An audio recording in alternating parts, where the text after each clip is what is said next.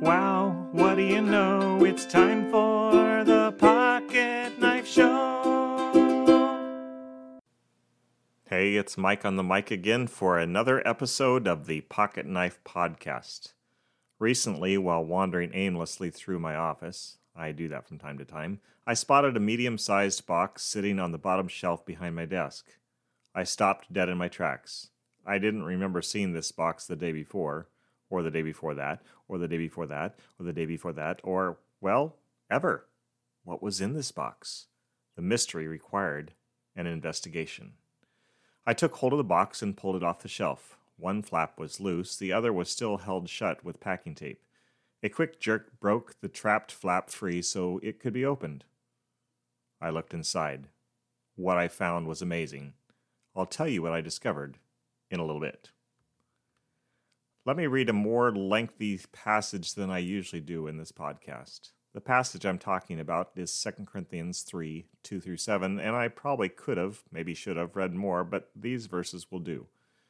Hear what God says through Paul. We have renounced secret and shameful ways. We do not use deception, nor do we distort the word of God. On the contrary, by setting forth the truth plainly, we commend ourselves to everyone's conscience in the sight of God. And even if our gospel is veiled, it is veiled to those who are perishing. The God of this age has blinded the minds of unbelievers so that they cannot see the light of the gospel that displays the glory of Christ, who is the image of God. For what we preach is not ourselves, but Jesus Christ as Lord, and ourselves as your servants for Jesus' sake.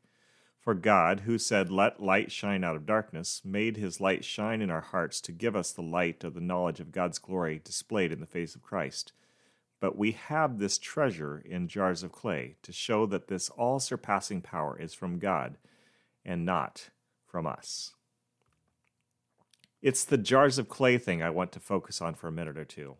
Paul is, of course, referring to our limited physical bodies, which Genesis tells us were made from the dust of the earth, or from clay.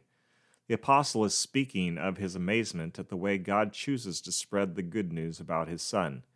He does it through frail human beings, men and women who sometimes get things right as they walk in step with the Spirit, and oftentimes get things wrong, walking instead according to their sinful nature. Seems like a dumb plan, except that it's God's plan, and I'm pretty sure he can't come up with a dumb idea. Why would God use people to spread the good news? People fail time and time again. Paul tells us why God makes this move. It's so those watching the people who have chosen to follow God will know it's God who's at work.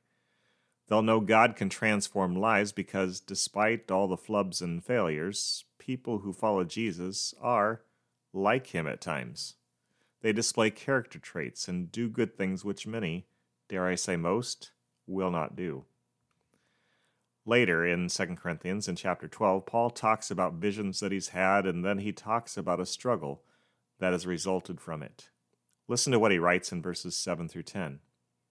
Because of these surpassing great revelations, in order to keep me from becoming conceited, I was given a thorn in my flesh, a messenger of Satan to torment me.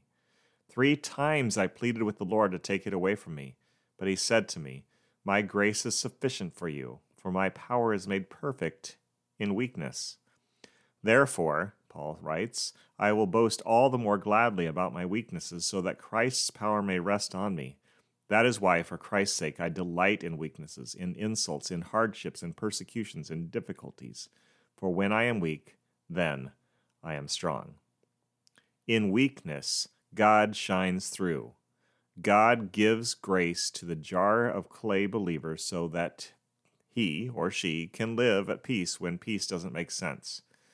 God gives us strength to continue living in a Christ-like manner, showing those blinded by the enemy the good news in a way that sometimes gets through the God-be-damned armor. Their curiosity gets the best of them, and they watch all the more intently.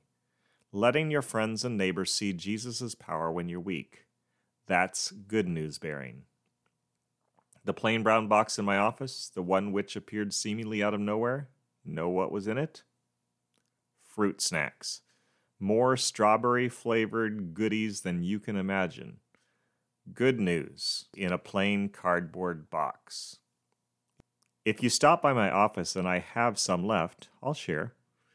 Hope you see Jesus while you're sitting across from me, chomping on them while we talk and laugh and enjoy life together.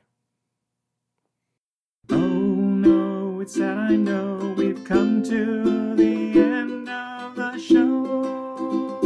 See you next time.